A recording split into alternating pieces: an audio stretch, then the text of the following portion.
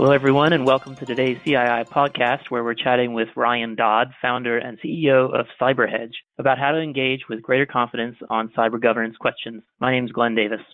Many institutional investors want portfolio companies to know that they regard cybersecurity as a high priority, but substantive dialogue can be challenging. Ryan's career has been all about working through those challenges, first as an investor and now as the founder of a startup, trying to help bring more substance to the table in investor-company discussions about cybersecurity. Good to have you with us, Ryan. Hi, thanks, Glenn. Nice to be here.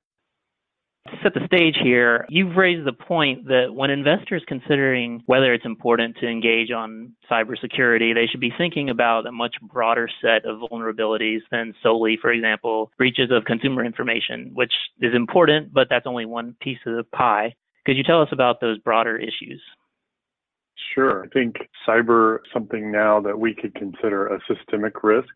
Certainly a macro risk. It always ranks at the top of that list for sort of major macro risks that investors are concerned about. And if you look at the rank of companies over the last 10 years on the stock market, the primary driver of their value creation has been data, cyber, and anything that's digitally related. And so I think that when we talk about cyber only as the loss of customer data, it's missing a much greater issue in terms of how it impacts the brand value of a company, the operations of a company. And I think what happened in the last 12 months and at the end of 17 and most of 18 really showed that cyber is a lot more than just losing customer data. In fact, it shut down operations in 17 for world shipping lines, for hospitals.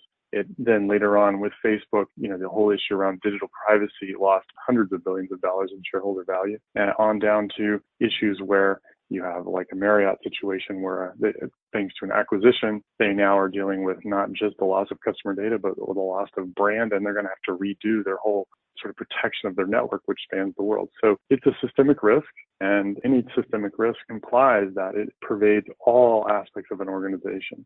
And I think that's why cyber is so important and why actually the value can be improved with improved governance around it. As we mentioned before, for many years, you spent time working in the investment world before starting CyberHedge. More specifically, as a long-only activist investor, what did that experience teach you about cybersecurity's relevance to shareholder value?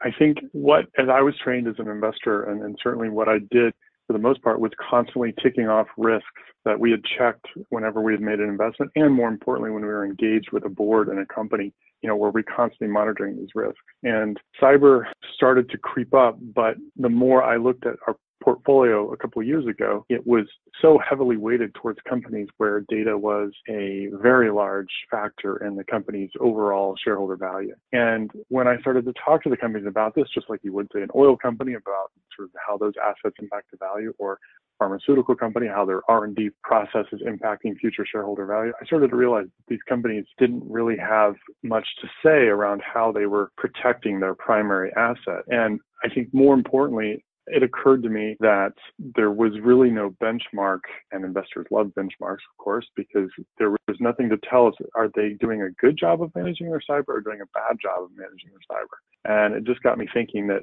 this problem is certainly much bigger than asking a question, what are you doing to manage your cyber risk? It's a systemic issue that needs to be more broadly viewed by the investment community. And that's really what got me thinking about, from the point of view originally as a source of alpha, right? Thinking if data and cyber is driving this much value, then the opposite must be true. It means that the risk must also have a huge impact potentially on losing value.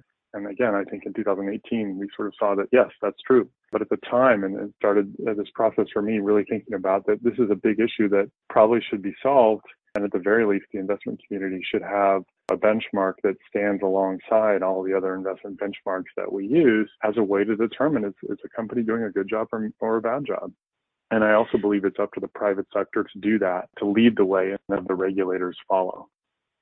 On the regulators, some investors are aware that the National Institute of Standards and Technology has set up a framework for assessing and understanding companies' cybersecurity strengths and weaknesses. From your perspective, what's so great about the NIST framework, and why is it so important for investors to get comfortable talking about cybersecurity through the lens of the NIST framework? Right. I think investors like frameworks. It's easier to measure apples to apples, which is very important when looking at a large group of companies where you have to make investment decisions.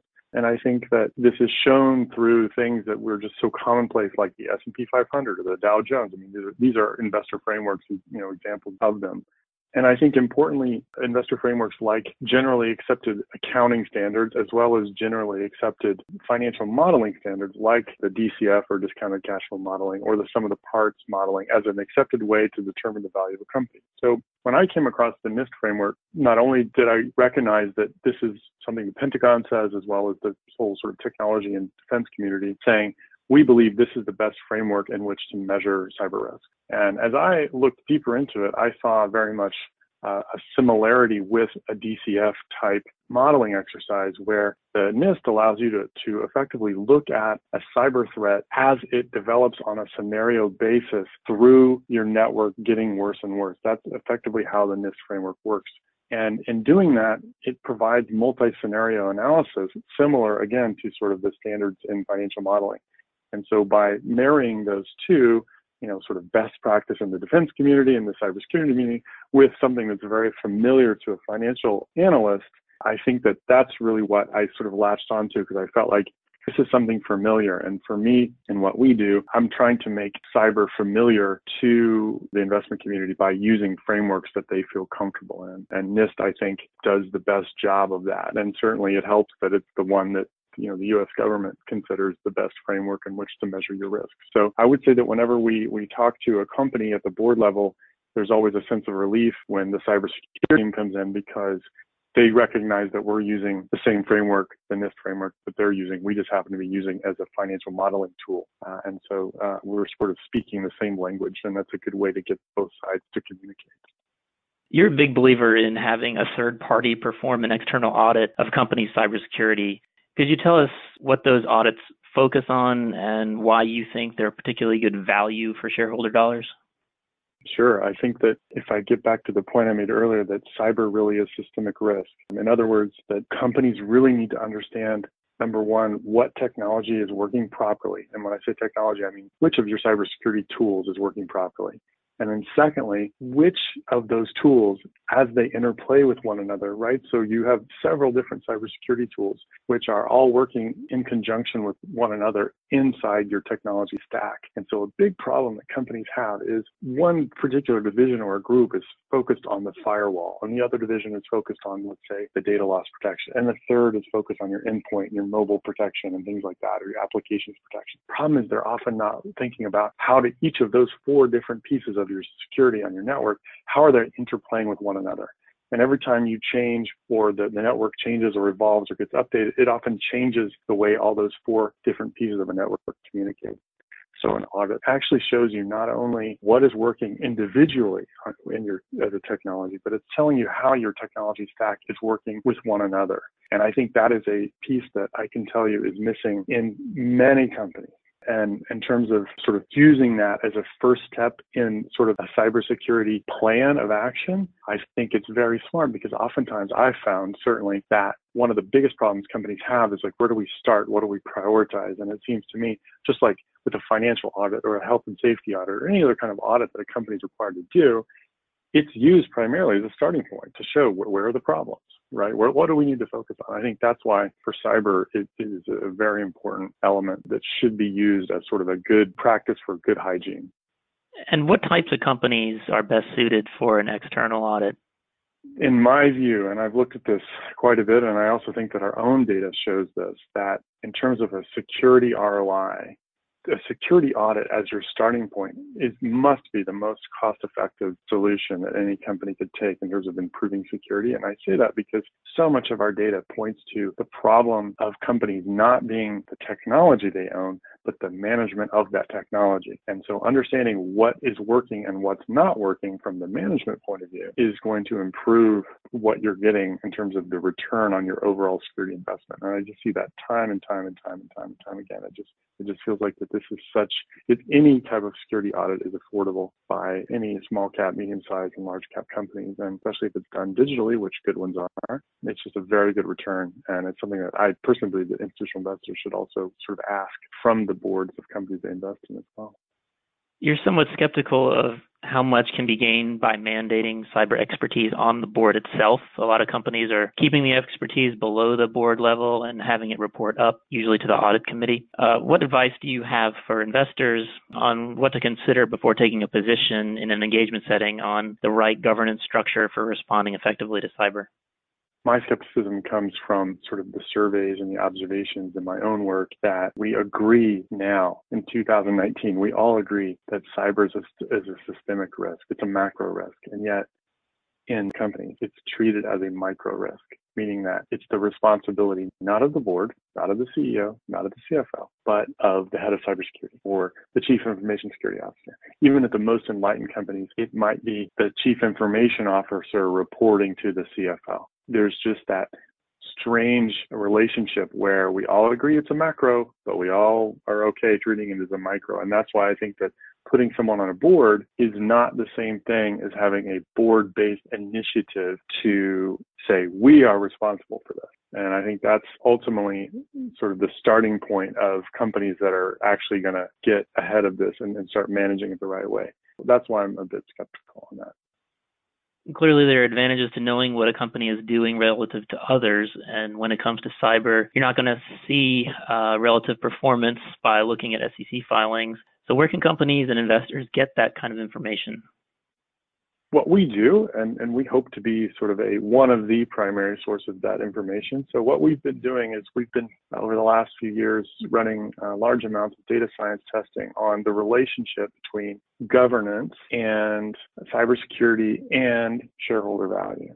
And so what we've tried to do by looking at a data set of over 1,000 companies globally, the data clearly shows that the most important relationship is not what technology a company has, but how it's being managed, and more importantly, how it's being managed after there has been a detected problem within a network. From our point of view, we're using that data and turning that into a series of what we call a governance index, where we rank on a monthly basis the best companies who we're seeing are managing their networks and using the best form of hygiene, we would call it cyber hygiene.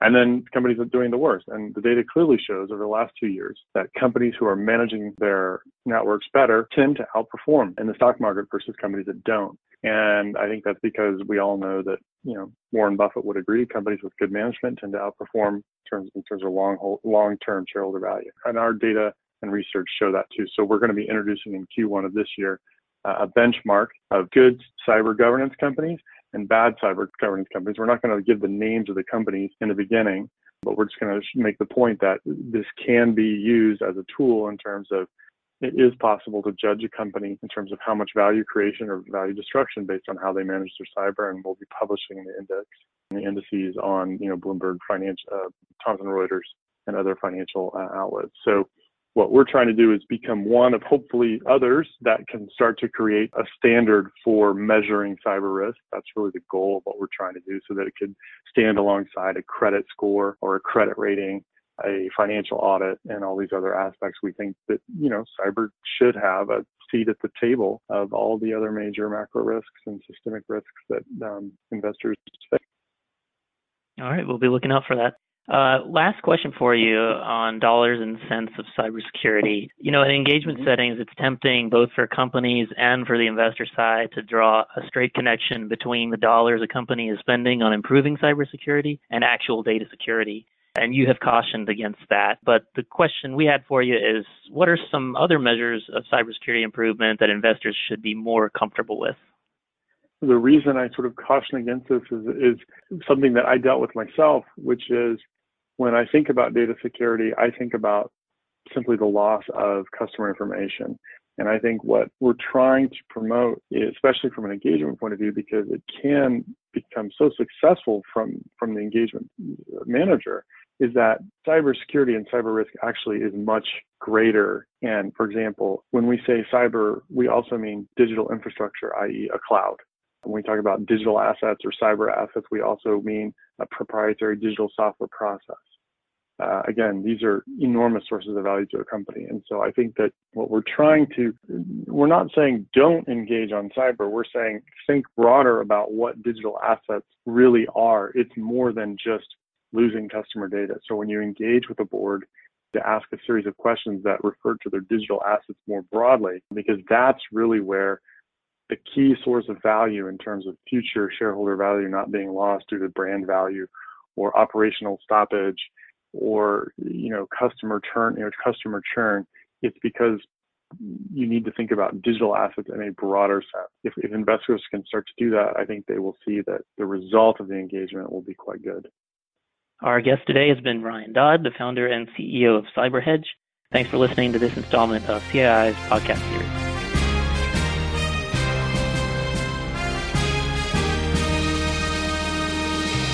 Thank you for listening to this episode of The Voice of Corporate Governance, brought to you by the Council of Institutional Investors. The Voice of Corporate Governance is a free, non-sponsored podcast that highlights critical developments in corporate governance and other important issues affecting institutional investors. The views expressed by those interviewed on the podcast do not necessarily reflect the views of CII or its members.